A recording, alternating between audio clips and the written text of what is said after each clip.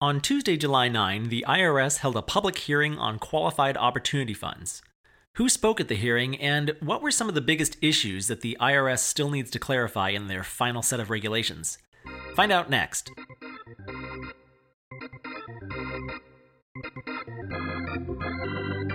Welcome to another exciting episode of the Opportunity Zones podcast, the weekly show where we interview Opportunity Zones professionals and experts, from fund managers to tax advisors, from real estate developers to venture capitalists. If it impacts Opportunity Zones or the opportunity funds industry, we cover it here on the Opportunity Zones podcast.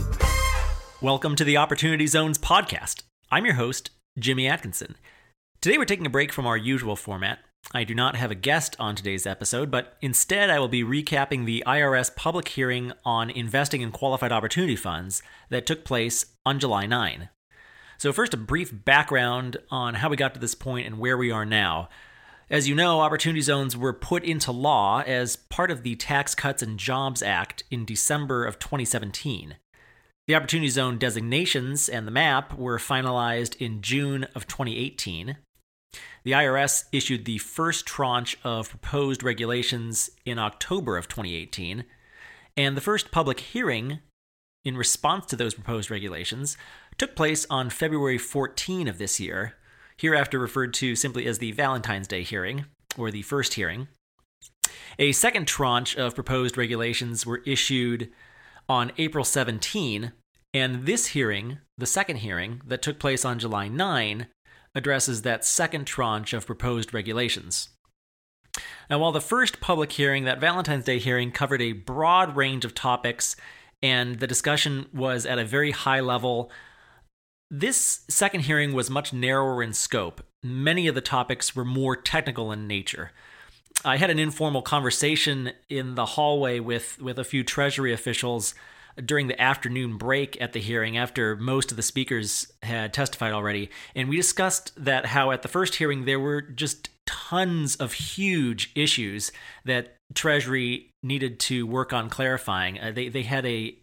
They referenced a huge spreadsheet they had, and they were getting hit from all sides basically, and there were just a multitude of issues that they had to do a lot of work on.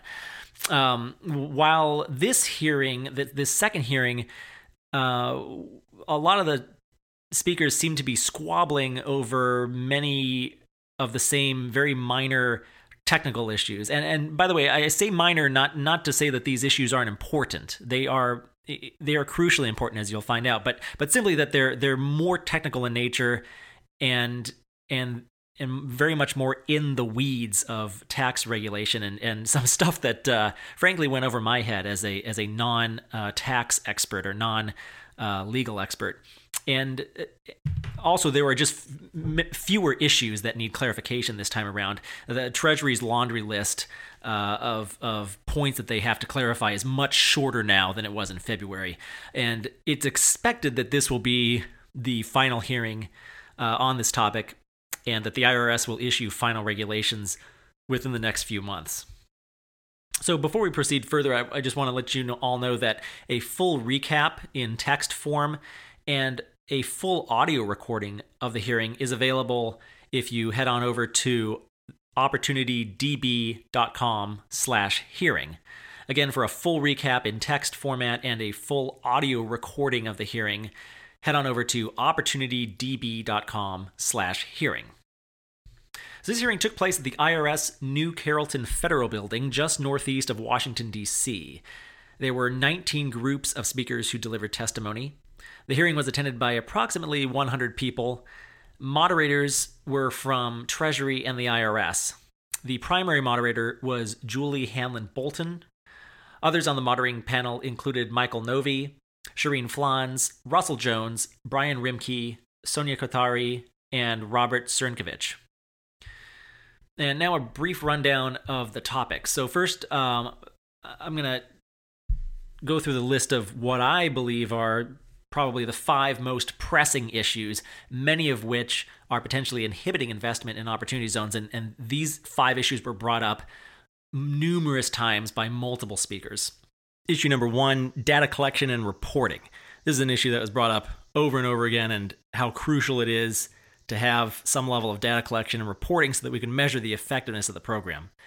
Issue number 2 that I think is really big and that was brought up various times, many times by multiple speakers, it pertains to multi-asset funds, and specifically with regards to their exit options and the discrepancy between the tax treatment at the different levels of a multi-asset fund, including at the Qualified Opportunity Fund level, the Qualified Opportunity Zone Business level, and the Qualified Opportunity Zone Business Property levels.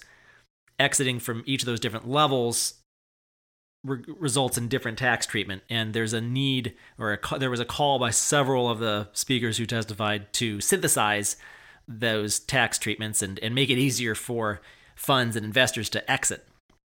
Issue number 3 that came up over and over and over again during the hearing and is very crucial as well is the substantial improvement test and how it should be determined on an aggregate basis as opposed to an asset-by-asset basis. Issue number 4 that I thought was very important that came up multiple times is debt finance distributions and how those are treated, particularly with regards to the disguised sale rule or the modified disguised sale rule. And finally, issue number 5 deals with the treatment of Section 1231 gains. There were several other issues that were covered at the hearing, but were not mentioned as frequently, but did come up at least once or twice. And these issues were as follows. Gentrification risks and potential for negative impact on minority communities. Request for simpler plain language clarification of the regulations on the IRS website was brought up once or twice. The definition of vacant property, particularly in regards to timing requirements. Qualification of property owned prior to the end of 2017.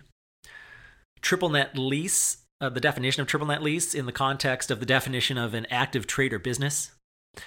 Investor relief if fund sponsoring conditions fail and the investment is returned. Should the investor receive some relief there and maybe another window to redeploy his or her capital gain into opportunity zones. Debt finance distributions came up several times. The 70% test, the substantially all provision in the regulatory language as it pertains to the use and location of tangible property. The 31-month safe harbor for active trade or business.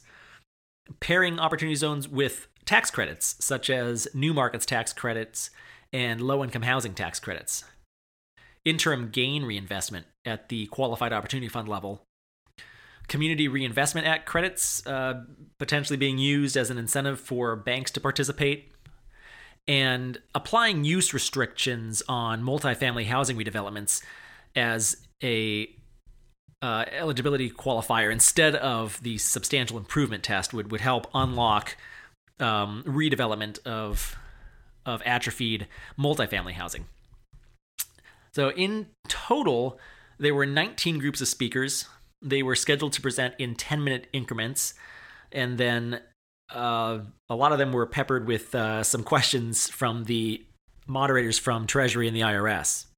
8 of the speakers at the July hearing had previously delivered testimony at the February 14 hearing as well.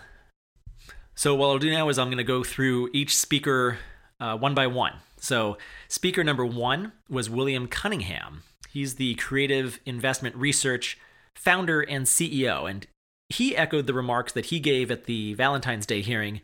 He expressed caution regarding the Opportunity Zones program. He was certainly the most critical of the Opportunity Zones program of all the speakers that we heard from on July 9th. He believes that the program is, quote, fundamentally unfair and fiscally unsound, end quote. He expressed concerns that, quote, negative externalities that a program like this will impose on Black and brown people in the 8,700 communities, end quote. And he once again recommended that regulations prohibit elected officials who had a hand in creating the program from personally benefiting. He also urged that Ethereum blockchain technology be implemented to track and report social impact.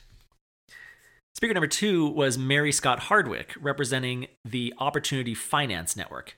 And she covered 3 topics during her testimony. One, she expressed support for the OZ framework that had been developed by the Beck Center and the U.S. Impact Investing Alliance, and a request that data be publicly available at least once a year. And Fran Siegel from the U.S. Impact Investing Alliance speaks a few minutes later here. She follows a few speakers after Mary Scott Hardwick.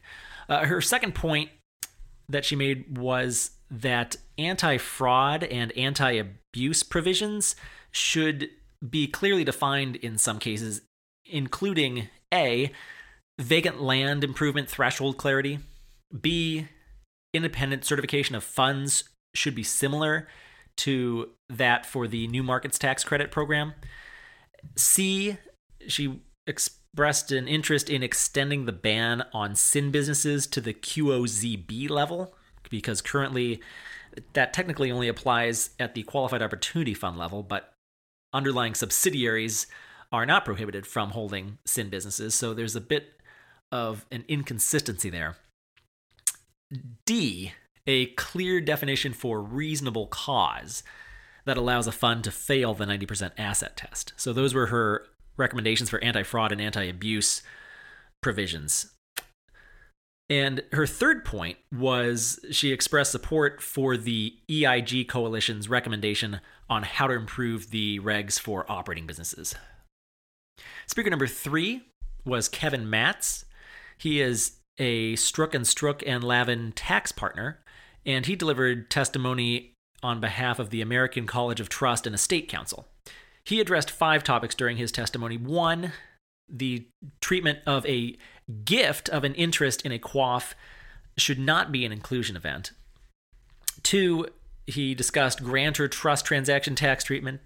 3, he requested that further relief be extended to K-1 recipients who may not receive their K-1 until more than 180 days after the end of the taxable year. And he gave the example that many partnerships or other distributors of K-1s oftentimes will file an extension on their tax returns and not end up filing their returns until October. And so that means their investors or their shareholders or partners who receive the K-1s, typically, they may not receive their K-1s until September or October of the next year. At that point, they are well outside of the 180-day window. So he urged Treasury to contemplate that rule and the timing there a little bit more. His fourth point was regarded basis adjustments upon death. And then his fifth point, sort of related to that, included tax treatment of inheritance of Qualified Opportunity Fund interests. Speaker number 4 was James Rose. He's the founder and CEO of Rose Development, a real estate developer based in St. George, Utah. And he expressed frustration at the level of complexity of the regulatory language.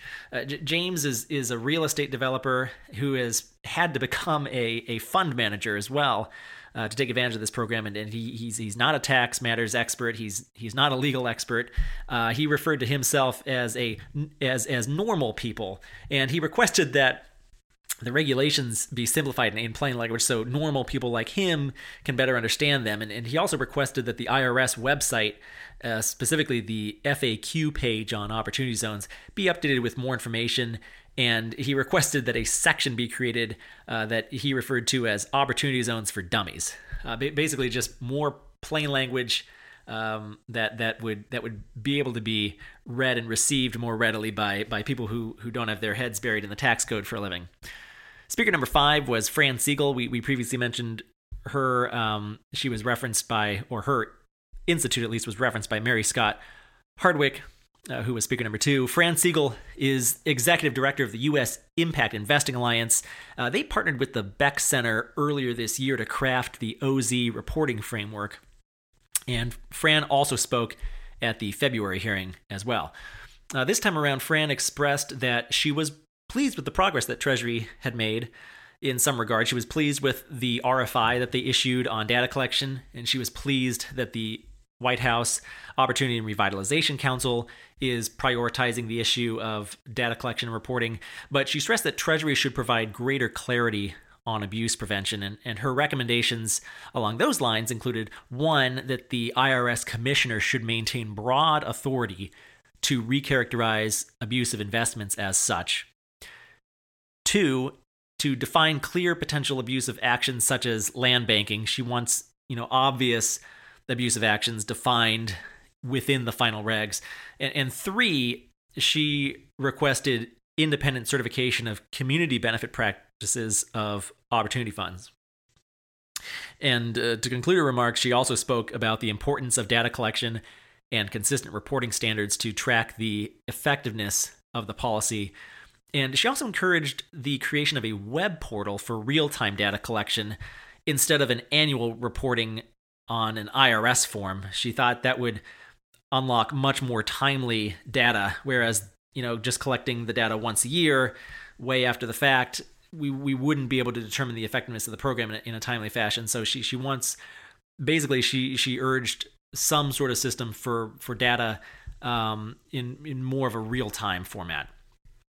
Speaker number 6 was Steve Glickman, who also spoke at the February hearing. He is the former CEO of the Economic Innovation Group, and as such was one of the lead architects of the Opportunity Zones legislation. He currently is CEO of Develop Advisors, a consulting firm that consults for large Opportunity Zone funds. Steve made a few big points during his remarks. Number one, that the multi-asset funds exiting options is really the only part of the regulations that investors cannot rely on. He made that argument. And it needs to be finalized. He urged that it needs to be finalized as soon as possible, because while the exit is still a decade down the road, how the funds are being structured right now is going to affect their options down the road, and they need to have that clarity now. He actually requested that the IRS not wait until final regulations a few months from now to issue clarification on that. He wants an amendment or just something in writing from the IRS as soon as possible, just on this point alone, because he thinks that it's that important. His second point was dealt with issues with operating businesses and some clarification needed there. 3, he pointed out a potential misalignment between GPs and LPs when it comes to holding periods. And his fourth point, he brought up the issue of the substantial improvement test and argued that it should be able to be calculated on an aggregate basis versus an asset-by-asset basis. Speaker number 7 was 2 speakers, actually. It was Daryl Steinhaus of DLA Piper and Dan Cullen of Baker McKenzie, and they spoke on behalf of the Institute for Portfolio Alternatives. Dan had previously spoke at the February hearing. Daryl spoke first here at this hearing in July, and he emphasized that exit strategies need to be aligned. If you sell units in a QOF, if you sell QOZBs, or if you sell the underlying business or project, the QOZB property, the tax treatment there should be the same, and currently it is not. Currently, there's a different tax result based on the structure, and there's a different tax result at each level. And he emphasized the need to calculate substantial improvement on an aggregate basis, as many of the speakers throughout the day echoed. Dan Cullen spoke next, and in the allotted time, he made 2 points. One, debt finance distributions and easing of how the disguised sale rule be applied. It's a little bit heavy right now. A little bit draconian, actually, I think was the word that he used. And 2, inclusion events and tax-free transactions was another point that he brought up. Following those speakers, the hearing broke for a lunch break for about 45 to 60 minutes. And then we were scheduled to carry on with Brent Carney, but we actually had a change in the schedule. And so speaker number 8 was Argy Sakopoulos. He had to catch a flight, so they allowed him to speak immediately after lunch. He is senior counsel in Jackson Walker's tax group in Austin, Texas, and he was representing the State Bar of Texas tax section at the hearing. He covered 3 topics on behalf of the State Bar. 1, allocations and distributions with respect to profits interests, and he also made a case for why he's advising his clients to have a separate vehicle for carry. His second point dealt with how the substantially all holding period test is administered. And his third topic dealt with a request for additional clarification on the definition of triple net lease. Speaker number 9 was Brent Carney, partner at Mariziti Falcon, a small law firm based in New Jersey.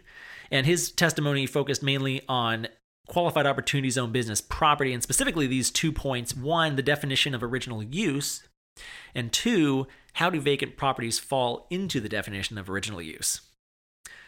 He was also asked in the follow-up questioning by the panel, he was asked about his written comments, which he had not been prepared to speak on, or had not spoken on during his prepared remarks. But his written comments were interesting because he actually requested that Treasury make the deadline for the basis step-up dates more flexible, such that the 7-year and the 5-year holds could be achieved beyond the current December 31, 2026 deadline. Because as it stands right now, the way the regs are written, December 31, 2019 is the last date in which an investor would be able to achieve a 7-year hold before the end of 2026. And he suggested to Treasury that is actually, they're not actually limited by the statute in that regard, and they could move the goalposts on those dates if they wanted to. There were some limitations to his ideas, but I believe it's something that Treasury is contemplating. It'll be interesting to see how that shakes out if they take any action on that and potentially do move the dates. The December 31, 2026 date is written into the statute, but it doesn't necessarily, the way it's worded, it doesn't necessarily restrict the 7 and 5 year holding periods. It doesn't necessarily require that those holding periods be achieved by that end date. So, I think it's going to be interesting to see how that shakes out. If we can get those deadlines extended, that would probably do a lot of good for the program. Speaker number 10 was Jill Homan, and she previously spoke at the February hearing as well. She's the Javelin 19 Investments president, and she made remarks on 5 points that she believes will unlock still hesitant investors. Her first point was whether improvements made to property prior to 2018 would qualify as qualified opportunity zone business property. Second point was a request to aggregate expenditures to satisfy the substantial improvement test instead of relying on an asset-by-asset test. Again, this comment comes up throughout the course of the hearing. We've already heard several speakers address it, and there's still several more to come that will address it as well. 3, again, this point again here, the need to synthesize the tax treatment of sale of qualified opportunity fund interests, qualified opportunity zone business, and qualified opportunity zone property. So we've heard that one come up a few times as well, which pertains quite a bit to multi-asset fund exit options. And number 4, her fourth point was triple net leasing structures regarding the active conduct of a trade or business. And her 5th and final point dealt with requesting that qualified opportunity fund investors, achieve some level of relief if a fund sponsor's conditions fail, such that the gain would be returned to the investor through no fault of the investor, that the investor should be granted an additional 180-day reinvestment window. Speaker number 11 was Regina Stoddicker, representing Howard & Howard. She's a corporate tax lawyer at the firm, and she also, like Jill and a few others before her, had previously delivered testimony at the February hearing. This time around, Regina remarked on 3 topics. 1, debt finance distributions. 2, the use and location of tangible property. And 3, gain rollover within the 10-year holding period and the inability to reinvest and have gain transactions throughout the life of the 10-year hold, and how that's keeping a lot of multi-asset fund investors on the sidelines at the moment. Going back to her first point regarding debt finance distributions, she actually relayed a very interesting anecdote of a partnership that she's advising. This partnership had a $48 million capital gain from 2018, and they were planning on making a large investment in an opportunity zone in Minneapolis. And they had until close to the end of June to do it. June 28th or 29th, I believe. And they actually abandoned that OZ investment at the last minute. Basically, I think a week before it was to be finalized, specifically because of the new debt finance distribution language associated with the modified disguised sale rule in the most recent regs from April. They saw that and they determined that it wasn't going to work out for them. So she urged Treasury to reconsider some of the language of debt finance distributions and how the modified disguised sale rule applies. Speaker number 12 was Maurice Daniel of Metro Strategies, and he was representing the Economic Inclusion Task Force. He was a last-minute change. He replaced Moses Boyd, who had been scheduled to speak in this slot on behalf of the Economic Inclusion Task Force. Maurice remarked on two issues. One, the substantial improvement test for operating businesses should be applied on an aggregate basis instead of an asset-by-asset basis. Again, we've heard this several times already. Two, that the 31-month requirement for determining an active trade or business should be loosened such that the requirement is satisfied just as long as there is clear evidence of advancement toward becoming an active trade or business. And this is a point that's brought up by a couple other speakers. Not as common of an issue as the substantial improvement test, but an important issue nonetheless. Speaker number 13 was Sarah Brundage. She is the Enterprise Community Partners Senior Director of Public Policy.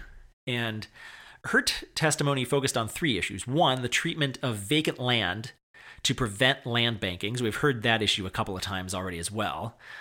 Her second point that she brought up was a request to facilitate pairing of opportunity zones with new market tax credits and low-income housing tax credits. That's a point that's brought up once or twice more as well. And her third and final point, she urged the IRS to collect and publicly share data. And this is a point that's brought up over and over again by several of the speakers today. You know, she made the point that it is critical. Data collection and reporting to the public is critical to ensure that opportunity zones are fulfilling its intended purpose.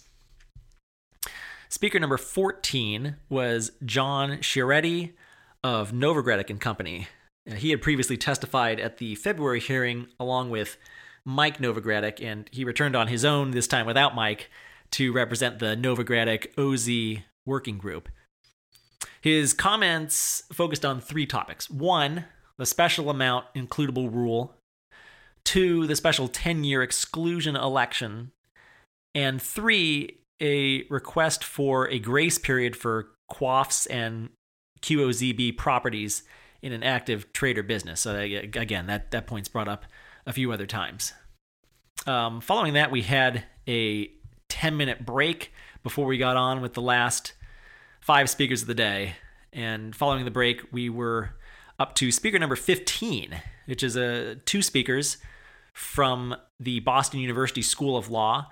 Joseph Darby, tax partner at Sullivan & Worcester, and he teaches tax law at BU. And Christina Rice also spoke. She's the director of BU's graduate tax program.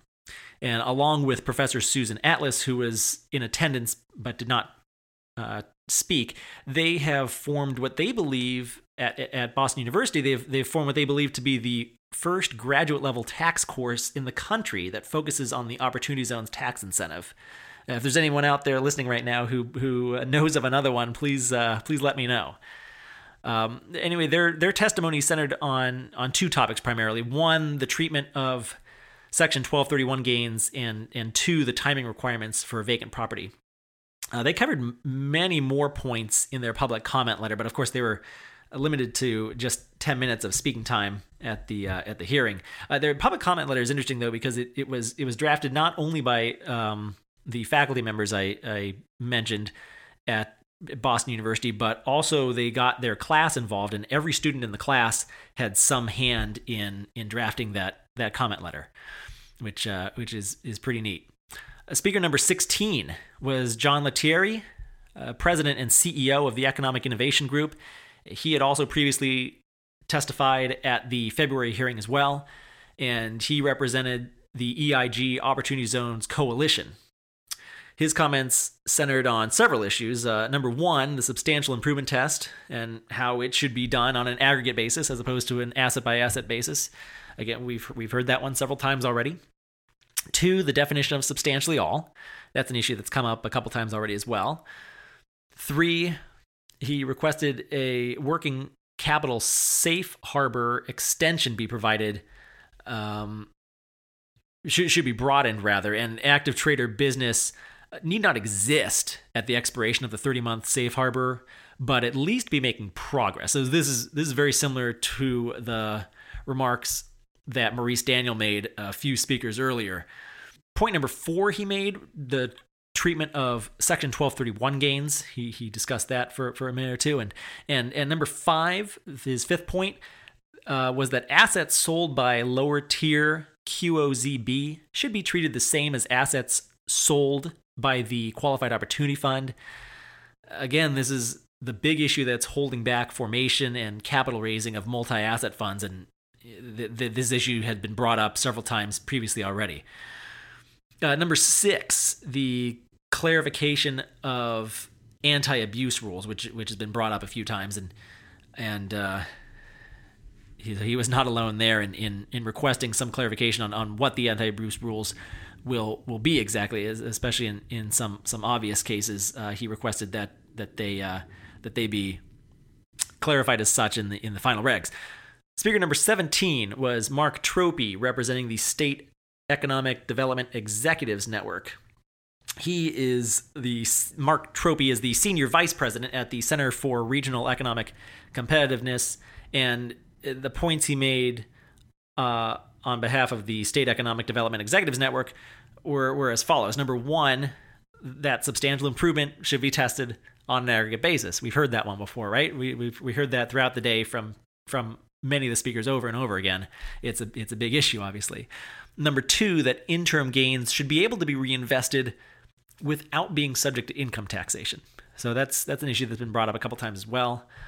His third point he made was that the 90% asset requirement should be loosened to afford additional flexibility and a more realistic timeline. Issue number 4 was that meaningful but unobtrusive reporting requirements are essential to track the efficacy of the program, and he urged Treasury, like several of the speakers before him, to put in some sort of tracking and reporting system. And his 5th and final point that he made was that the facilitation of affordable housing projects could be made easier for Opportunity Zone funds to invest in low-income housing tax credit projects and easier to pair low-income housing tax credits, or LIHTC, with Opportunity Zones. He requested that be facilitated to be made easier. Speaker number 18 was Clayton Wyatt, Chief Capital Officer at Alliant Asset Management. And he suggested 3 things. 1, that banks should be incentivized to participate in Opportunity Zones, in an Opportunity Zone lending, with Community Reinvestment Act, or CRA, credits. 2, that he actually, like many of the speakers before him, called for impact reporting, but he called for it at a much more detailed and granular level than any of the other speakers before him had dared ask for. He requested reporting be done at a project level, and the types of data that he wants to be able to collect, or he wants Treasury to be able to collect, include the address, the number of units created at affordable housing level, the population served, the average income of residents that occupy those units. So that would be a bit more onerous of a task for qualified opportunity funds to be able to collect all of that data. I'm certain some of them are collecting that anyway, but I don't know that would be the norm. But needless to say, it's another call for more data to be collected. And his third point that he made, third and final point, was that the substantial improvement test with respect to multifamily housing is nearly impossible to do. Just the numbers just don't work out. Having to double your basis essentially in improving a multifamily housing building just doesn't make sense. And instead, he requested that a change of use requirement would open up additional flexibility for the creation of affordable housing. Speaker number 19, last but not least, from the formal hearing was Julia Gordon. She's the president of the National Community Stabilization Trust, and her testimony focused on single-family housing. She remarked that one of the unintended consequences of the Opportunity Zone policy has been a speculative land grab in Opportunity Zone communities, which is not confined to just commercial or multifamily, but extends to single-family housing as well. And she concluded that this may threaten affordable homeownership in these communities. She also requested that Treasury adopt a clear definition of vacancy. She made the point that the USPS, Census, Fannie Mae, Freddie Mac all have different definitions of vacancy. And she made the point that Treasury needs to clearly define what vacancy is, not just the timing requirements, but clearly define what vacancy is, just at a very basic level, and consistently apply that definition. Pick one definition and stick with it. She also made the point that data collection is crucial. Over and over again, we heard this throughout the day. And she suggested that the CDFI may be an appropriate entity with the capacity to perform such a task. That concluded the formal hearing from the scheduled speakers. At the end of the hearing, there was an open mic session, so to speak, where members of the public, the attendees and the audience, were invited to speak. And we heard briefly from 4 individuals. The first individual we heard from was Shay Hawkins, one of the drafters of the legislation. Shay is a former tax advisor to Senator Tim Scott, and he left Tim Scott's office a few months ago to form an Opportunity Zone trade group called the Opportunity Funds Association. And he gave a little bit of a rah-rah speech and indicated that he's going to do everything he can, and his organization is going to do everything that he can to make this policy work for the American people.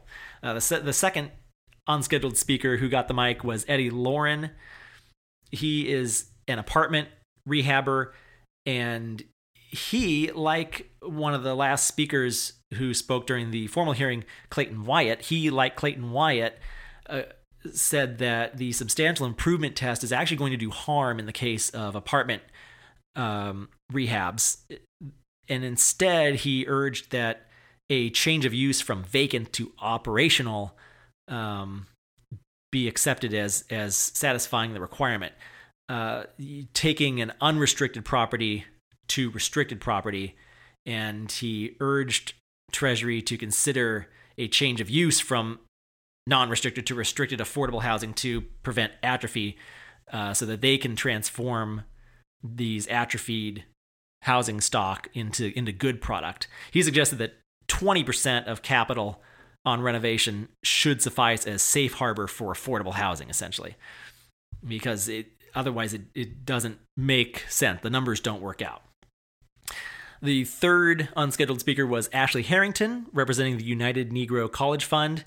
She made the point that half of the historically black colleges and universities in this country are located in opportunity zones, and she just spoke to urge investors to take a look at HBCUs and consider investment there, because it can make a lot of impact, either on the campuses or in the adjacent communities. And the fourth and final unscheduled speaker was Adam Walwork, representing Deloitte Tax. He pointed out some of the differences between qualified opportunity zone business and qualified opportunity zone funds, or the tax treatment of the two different levels. Especially, he pointed out the loophole regarding sin businesses, which had been pointed out a couple of times, and Treasury responded that they are actively thinking of the sin business question. So I suspect, they dropped a little hint there that they are planning to close that loophole, I think. And that concluded the hearing. That was all the speakers. We got 19 scheduled speakers plus 4 bonus speakers at the end there. Thanks for listening to this recap. For more information, and if you'd like to read this recap in text format, or if you'd like to listen to the full audio recording of the hearing in its entirety, please visit opportunitydb.com/hearing. And you can also visit opportunitydb.com/podcast to learn more about the Opportunity Zones podcast. Thank you. That's it for our show today. A huge thank you to you, our listener. If you liked this episode, please rate and review us on iTunes. The Opportunity Zones podcast is produced by the Opportunity Database. Visit OpportunityDB.com to learn more about Opportunity Zones and Opportunity Zone Fund investing. You can learn how to subscribe to this podcast and read more about today's guest in the show notes by visiting OpportunityDB.com/podcast. And we'll be back soon with another episode.